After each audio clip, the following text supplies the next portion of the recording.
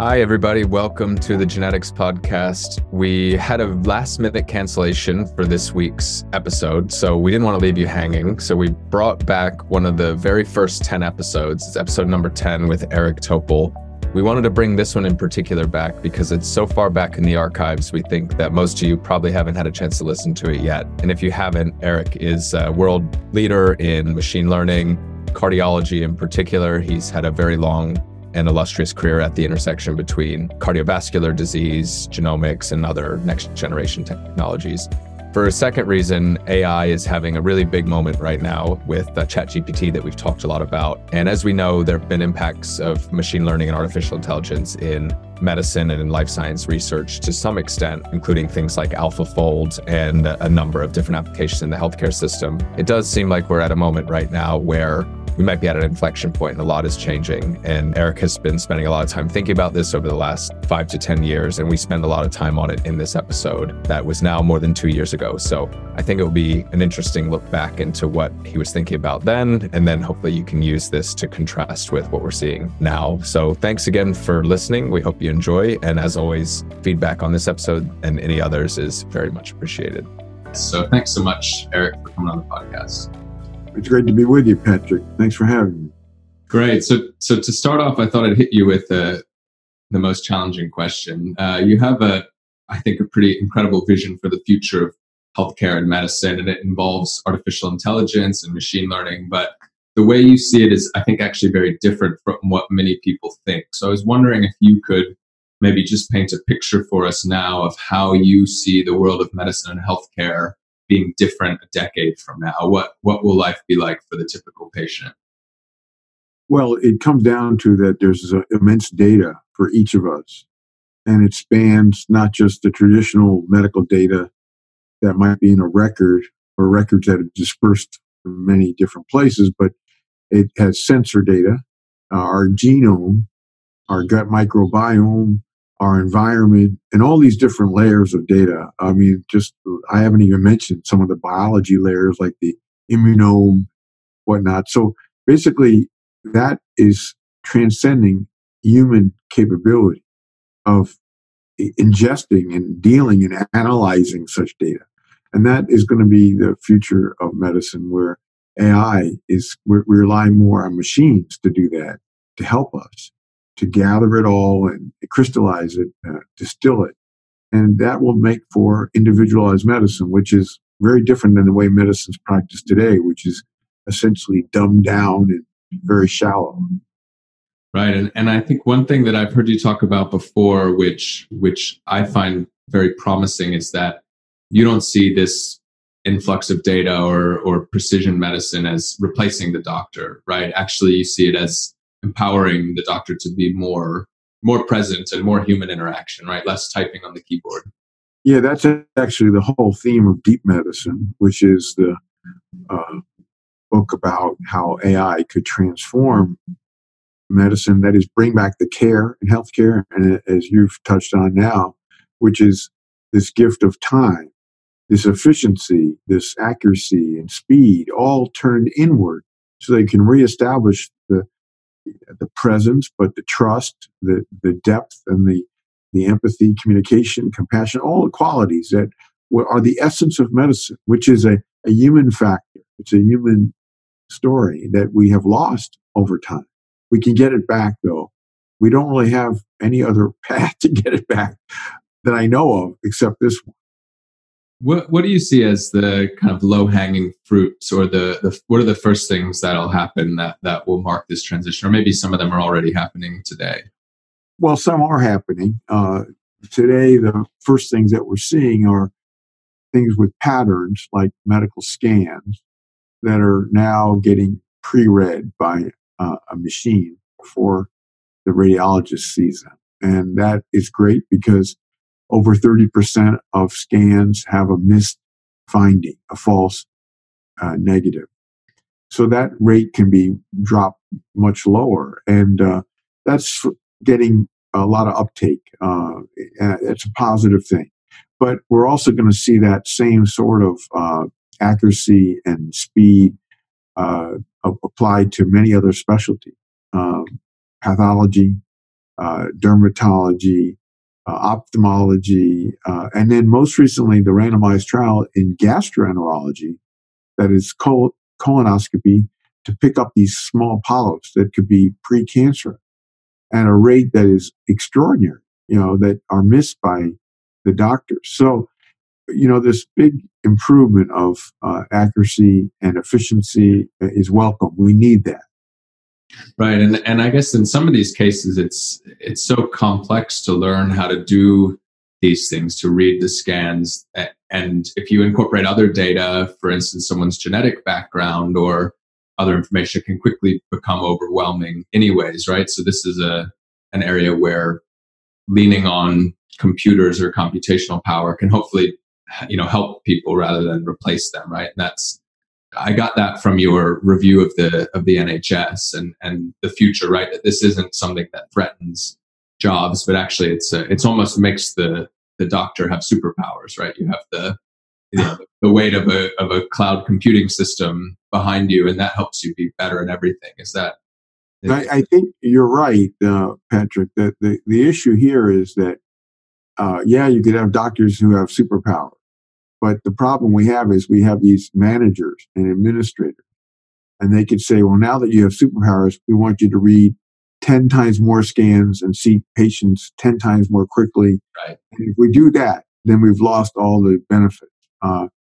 So what we have to do is figure a way to turn inward and use this great and maybe once in a lifetime, once in many generations, if ever, to have this opportunity, seize it, to bring back at least in my view, this crucial, pivotal human bond that it's largely been lost over the decades when medicine became such a big business, if you will, where productivity became the overriding concern rather than the human factor. Where are people doing this best? Where should we look for an example? I think it's probably not the US at the moment, right? Is it maybe Estonia or somewhere where they're digitizing everything, or is the UK doing it well? Well, each country outside the US has attributes that are noteworthy. So as you mentioned, Estonia is leading in terms of digitization of all of data, and each person, each citizen of Estonia owning all their data, whether it's their genome or Right. their sensors, they own it and they can share as they see fit, when and how much and who, all the things that are ideal in my view. The UK is leading the charge in certain areas. They're the first to make the voice recognition a reality instead of typing on a keyboard in emergency. Oh, really? Yeah. So that's exciting because we're going to eliminate keyboards someday. And everyone talks about going paperless, and we've never really been paperless. We got to go keyboard-less because it's the keyboards that are the common enemy of the people. Right. That is patients and doctors. And that is the first step of getting eye-to-eye contact and presence and, real human interaction. So Leeds there in the UK, the emergency department there was the first in the country, and well before anywhere in the US. In China, there's a lot going on in AI. In many of their big hospitals, they are, using AI for many different purposes. Part of it is out of need. They have much less doctors. They have obviously a massive population to have to. Some of their hospitals, instead of what you'd see in the UK or the US, they could have 10 to 20,000 people. Right. Bed. So I mean, they have solving problems. Yeah. So AI, China is using AI at the moment in more ways than other countries, and we can learn from it too. How do you see genomics fitting into all this? That when you mentioned things the UK is doing well, that struck me as one of those examples there. I still do rare disease genomics research, and they're certainly leading the way in national scale diagnostic sequencing. And now they say that in the next 5 years, they're going to try to do 5 million genomes. Is this in your mind, a big growth area and where other people should be looking? Well, I first to say the UK is the world leader in genomics. There isn't any question about that. Yeah. And the reason, of course, is they made a big investment initially with the UK Biobank, right? Now with Genomes England and the other initiatives that you mentioned. So every day now, it seems, there's a new paper that comes out in genomics. Biobank, yeah. These are the UK Biobank data. So it's extraordinary. And we're learning so much so fast by having that resource, that information resource develop. And it's been extraordinary. So the other thing that's interesting in the UK about genomics is that there's a division of the NHS, the Health Education England. Right. We don't have anything like that in the US, nor do I think most other countries. So you are actually training the medical community, the professionals across the board, all clinicians, about genomics. And that helps, of course, to get this into the mainstream and the high gear. So that's why you have an edge that's just extraordinary. And obviously, that's my favorite topic is genomics, of course. And so I have the highest regard. And when I did the review of the NHS, I had two co-chairs who are friends of mine, Sir Lesh Samani and Mark Carthy at Oxford. And I got a really deep sense about the commitment there. And not just for what has been accomplished, but where the leadership will be sustained. What within the field of genomics, what are you most excited about? Is it, I know you've done a lot of work in the safety of different drugs. Was it pharmacogenomics, doing a better job stratifying people into you're likely to succeed or identifying those that are going to have safety issues? Or is it early detection through things like polygenic risk scores, or is it something else? Well, I will just get into the polygenic risk score. I think is a big area. But I just want to preface it by back in end of 2006 when I came to Scripps, the idea was, well, we're going to start a human genome institute, which we did. But it was a few months later, here is the center of wireless with Qualcomm.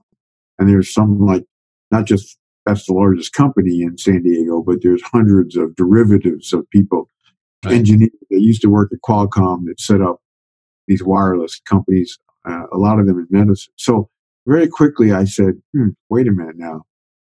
We're obsessed with genomes and the genome sequence, but that is not the whole story. No, it's just one level up, one dimension, an important dimension, of course. But why don't we start getting into sensors?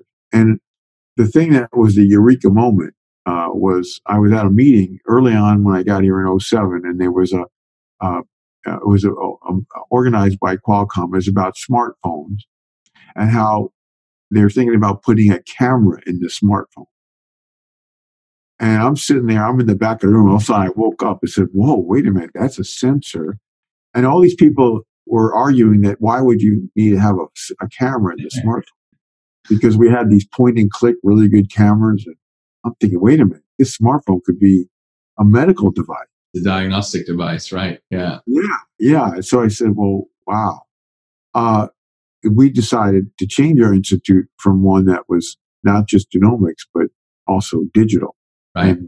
And so I think that was a pivotal thing for us because we were early on, a center that fostered the notion that DNA sequence, while vital information, is not enough. And the physiology that one can get from a wireless wearable sensor with continuous output is of exceptional value as well. And so this was the beginning of all these different layers of data.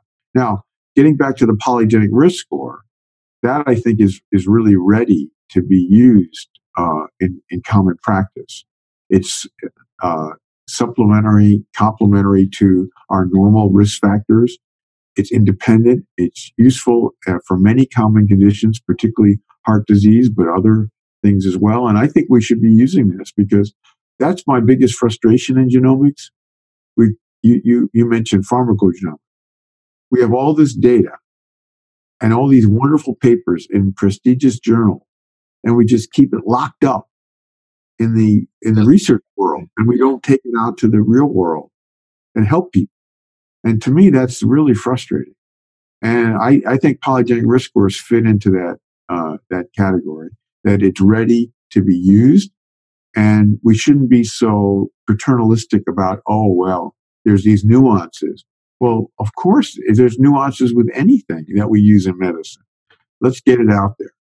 What do you think is the biggest hurdle to that happening? Because as you say, here in the UK, there's probably 500,000 to 1 million people who've done direct-to-consumer tests. They're not perfect, but they can be used to calculate risk scores of many of these common diseases. In the US, it's probably 4 or 5 times that many. Do you see this as something that has to initiate through the healthcare system, where the data is generated there and analyzed there? Or what's the biggest hurdle to actually, because the data, as you say, the data exists actually for a large fraction of the population, but it seems to me like it's actually getting it into the healthcare system and having to be recognized. I don't think there's any obstacles. I mean, we have a mobile app, My Gene Rank, and if you upload your chip data, your 1 million SNP array into that, you can get your risk score for heart disease. And over the next several months, we're going to have breast cancer, prostate cancer, colon cancer, atrial fibrillation, type 2 diabetes, so all these common conditions, right?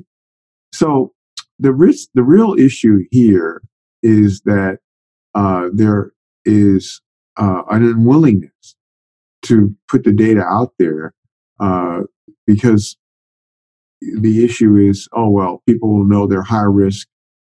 Is that going to change their behavior? I actually think we have evidence that it will. We have a Finnish study of heart disease polygenic risk score where a large proportion of the people at high risk, they stopped smoking or they lost weight or they did things that were clearly changes in lifestyle that were specifically because they were at such high risk.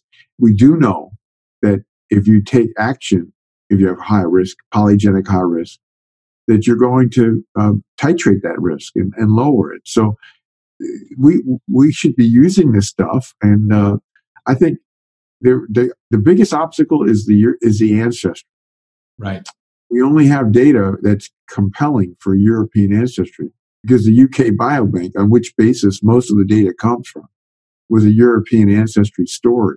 We really need the African and Asian ancestries that are not nearly as well developed, and that's our obstacle.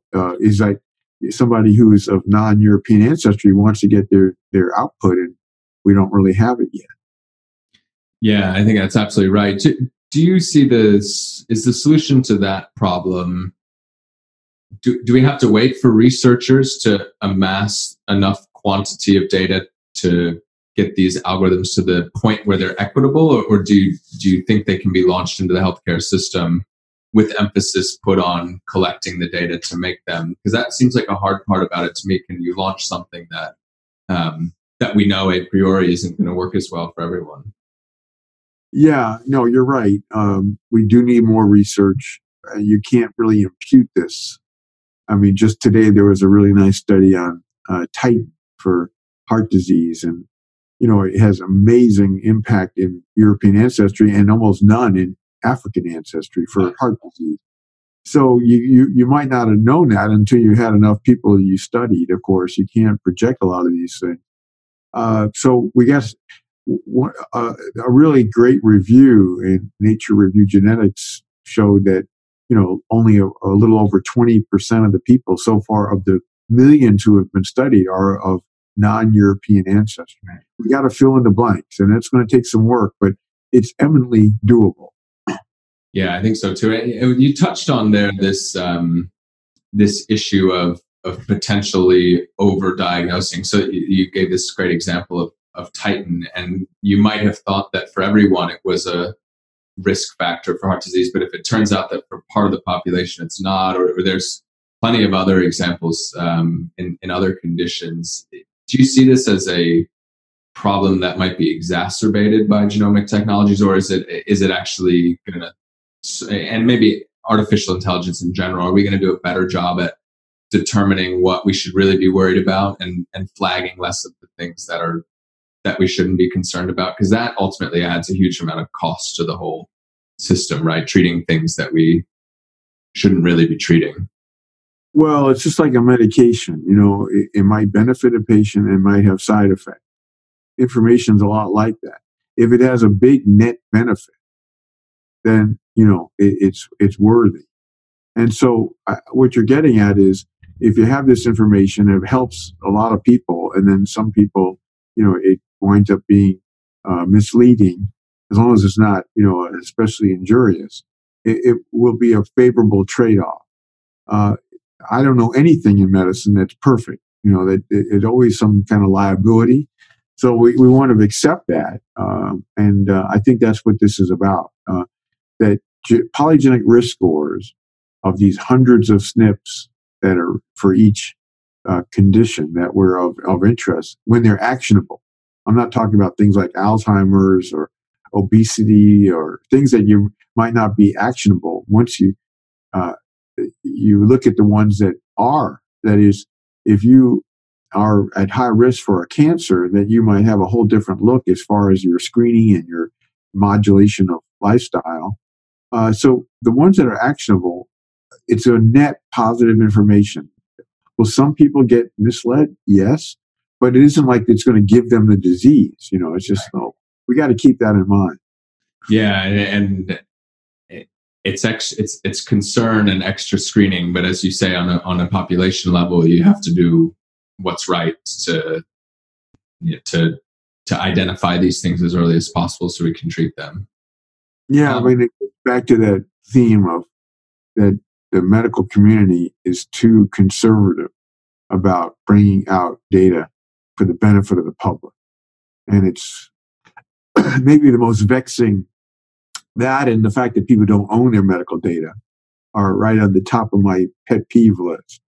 Yeah, I don't know if this is true. I'll have to double check it, but I was told that when the at-home pregnancy test was first launched, that there was a lot of skepticism of whether people and women in particular could handle being told they were pregnant in the absence of a doctor. And after I'm sure a decade or so, it became that this was not an issue and people could handle it. No, you're right. There was a revolt that women wouldn't be able to handle it, and people would be in disarray, and it took a long time to get settled, like any other major change.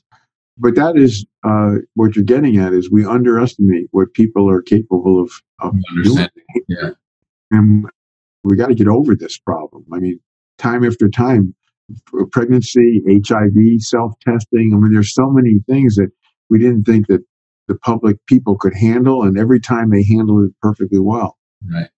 You just mentioned this idea of people owning your data, which is something that I'm also really interested and passionate about. I was curious, when you use the term "own your data," what do you mean by that? Because different people, actually, I've found have different definitions of what they mean, because owning your data is kind of different in some sense than owning a bicycle, because it's infinitely copyable. So when you say own your data, what does that mean to you? Well, in my view, it's the Estonia model, whereby you do get to parse it out, and you could share the relevant parts to a certain doctor or a research study, and other parts you wouldn't share. I acknowledge that you can copy it. That's fine. And there's like this co-production model where you have this relationship with a doctor, which hopefully is going to get better than it is today for most people. And you obviously, the doctor has all your data too, because you trust that person. But let's say you're going to a new doctor, and you're sizing him up, right? Him up or her up, and you don't know whether you're going to trust it. You may not want to give them all your data. But the point is, there's so much problem of people not having their data. So in the U.S., for example, people don't have their scans. And so over 10% of scans, which is ionizing radiation, which is expensive, Right. they get duplicated just because the patient doesn't have the scan and can't get it from the health system, from whatever doctor that did it. And that's billions of dollars of waste a year. That's just one example of why this is so ridiculous. If every person had all their data, which they entitled to, and no one is more appropriate to have all their data. If you want to own it legally, sure, make it legally their property, fine. And yes, it's going to be vital that be shared in order to execute the care of the person. But let the person make the call. And I think that we don't, again, we as people have been in suppression mode of the medical rulers. They have been, doctor knows best, and we have been the little people.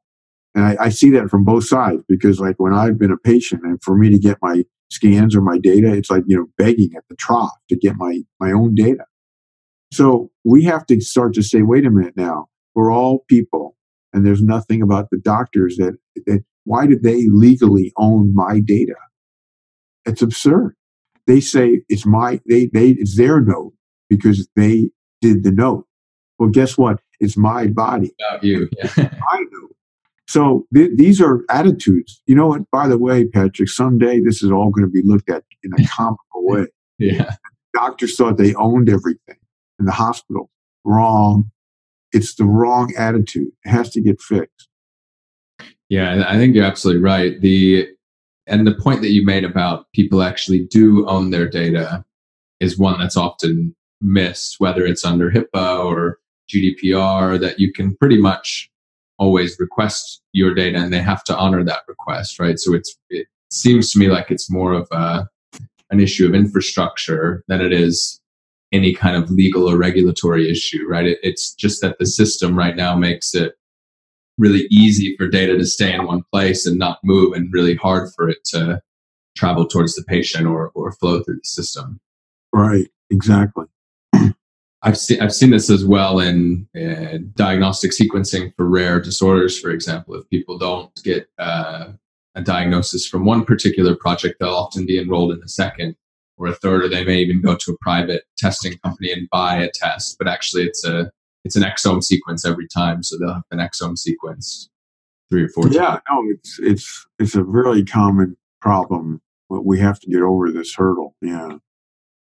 Do you think that we will live in a world where people are transacting in their genomic and medical data? This is a topic I think that has come up not just in health, but in other parts of the economy as well. Do you see that as, if you look forward 10 years, like we were discussing at the beginning, do you think we'll have marketplaces for this kind of data, as some people suggest, or do you see it going a different way? Yeah, that's a good question. Right now, of course, you're starting to see that crop up where you could get paid to give your data. I don't know how that's going to play out. Whether that's just a passing fancy. What I like about it is it's showing that people's data has value instead of the prior notion that the doctors and hospitals, health systems owned everything. Right. So that is a good reflection of where we're headed. Whether it's durable, I don't know. And I do think people should have the right to sell their data if that's their choice. The question is, will there be a market for that eventually? I don't know. Yeah, and I think that's a good way to put it. The way I've always felt is that people should absolutely have a right to sell it, but I think in many cases it actually runs counter to people's primary motivation for participating in research, for example, that if you have a condition, then the first thing on your mind is typically, is participating in this going to help me or help my child, whether it's enroll in a trial or learn something more. And the financial benefit may be secondary to that. So that's what I've always thought. But the counter argument to that is there are some examples where, particularly for select conditions that might be rare but lucrative in terms of the economics, that someone has made a huge amount of money selling medical or genomic data, or the combination of the two. And I think of the Henrietta Lacks story, that it's a good book, The Immortal Life of Henrietta Lacks, that the amount of money that was made from the cancer stem cells, or the HeLa cells that were taken unethically over the many decades since is probably an astronomical amount. So you could imagine if there was a structure in place where the family had a license to that data, how potentially life-changing that could be. But that's the power of a story, I guess, and may not translate to the whole economy. But I don't know. Have you? Well, I do think that that book, which is a superb book that you're mentioning, The Immortal Life of Henrietta Lacks, is indicative of our times. That was a time, when at Johns Hopkins, where I did some of my training, where there wasn't respect for patients, and now they're gaining more and more respect every day, and this equal playing field of that, we're all in this together, and that we're all at equal footing. That's the democratization of medicine, and that's an inevitable story, because when data is eminently portable, then it's no longer I own it. Now it's ours. It's ours collectively. And in fact, who to direct the flow of that data is more the issue. So yeah, I actually think this is a big movement of our time, because in the world of artificial intelligence, it's all about this. Most of it's about deep learning, and that's an input-output story. So if you want to put in not the full picture of all your data through these neuronal layers of that discern the features, if you have compromise of data, it's not the complete story. What do you get as an output? Suboptimal. So if people don't have all their data, which, in the US, no one has all their data, because they go to different health systems and different doctors throughout their lives, and they move. And so nobody essentially has all their data, perhaps is with a rare exception. In other countries, they do have, because there's a single health system where at least they're capable of having all their data from birth, or even pre-womb, pre-delivery to throughout their life. In order for AI to click and to deliver its maximum value, you want to have absolutely complete data sets for each person. We're far from that today. Right. Yeah, and it'll take some time, won't it? But some places are certainly ahead. You gave the example of Estonia. Finland, I think, is another example where they've constructed the system from the ground up to actually enable this. That's right. Switzerland, Sweden, I think other countries are getting on board with this. Right. I know we're running short on time here, so I just had two quick questions that I wanted to finish off with. The first one was, for anyone who's listening who's a student getting ready to start university, start a master's program, maybe a PhD program, or thinking about going back to school to study something else, what would you study today if you could start all over? Well, when I was in college, I studied genetics, and I've never lost my interest in that fascinating area. You can never go wrong with that. But I think the added areas of particular interest today are computer science. So if we go back to genetics, that's so rich with CRISPR and genome editing and the microbiome and metagenomics. I mean, it's such a hot, sizzling area, and equally so is AI. That includes deep learning and natural language processing and nearest neighbor analysis and all the other components of computer science. So, those to me are the two most exciting areas of life science. And I should also point out, it's not just medicine we were talking about. The idea that you could find rare cells through deep learning, that you could look at a slide without staining anything, that you could see everything. I mean, it's having effects in science. Life are extraordinary and are moving much faster even than medicine. So that would be, if I could go back. I mean, I had to learn computer science to write the book Deep Medicine, but I wish I, of course, was grounded more in it.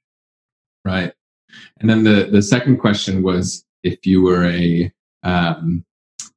patient or a parent of a patient, and you wanted to accelerate progress toward this future that you described, where everyone owns their data, and we have a future or medical practice that's built around personalization and leveraging this data. What can you do today to help push that forward? Well, first step is calling all your data together.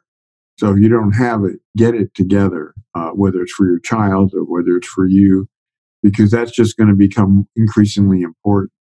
And in the book, Deep Medicine, I tell the story opening in the book about, when I had a knee replacement, all my data were not readily gathered, attainable. And that influenced my real complications of post-operatively. So, this is really important. That's the first step. And then hopefully what we'll see is this enhanced humanity, this better patient-doctor relationship, and to try to drive that. Demand more time, demand more communication, hopefully a lot more democratization as we go forward. Great. Well, before we go, I just want to give everybody a chance to follow you in case they want to keep up with your work. I personally follow you on Twitter, and it's a goldmine of new scientific research that you share and thoughts on the industry. I feel like you must read constantly because you're putting out 10, 20 papers a day, but that's part of your job, isn't it, to just keep up with this stuff? Yeah, probably not more than 10, but, somewhere in the high single digits. I read a lot, Patrick, and I think that's important. And I've always been that way. I kind of an info junkie. And, but the difference is you probably read a lot too. You just don't or a lot of people you're listening, they don't necessarily tweet about what they read. So I just, if I read it, I tweet it. And as long as it's worthy, if it's junk, I don't share it. Or sometimes I share it just to take it down because it's so bad. But, I think that's what if we all shared what we read, we'd just get smarter faster. Yeah, well, the first research paper that I published during my PhD, you tweeted about, and it was a very proud day in my life to see that come out over the airways. You highlighted it; it was very nice. Well, at least you know what parts I really got into. Yeah, what parts you liked. It's fun when I read a paper that someone else that I wrote that someone's highlighted. I find that really interesting. Is what were the things that resonated? Yeah. Yeah, absolutely. So it's just at Eric Topol, is that right, for Twitter? And is there a website that people can find you on, or anything? Well, else? I'm at the Scripps research website, but if you really want to see what I'm thinking and reading, the Twitter is much better. Okay, great. Well, thank you so much. We really appreciate it. Fascinating conversation. Sure. No, I really enjoyed it, Patrick. You take care. Thanks. Great. Thank you. Great. And thank you all for listening. As always, you can send any feedback, including questions you have, other guests you'd like to see on the show, or anything else that's on your mind to podcast@sanogenetics.com. We do read and respond to every email. If you like the podcast, we'd love it if you could share it with a friend. You could leave us a review on iTunes as well. No matter what, whether you like it or you hate it, tell us, and hopefully we can make it better. Then finally, feel free to visit our website, sanogenetics.com, to learn more about some of the projects we're working on right now. Thanks very much, and we'll see you next time.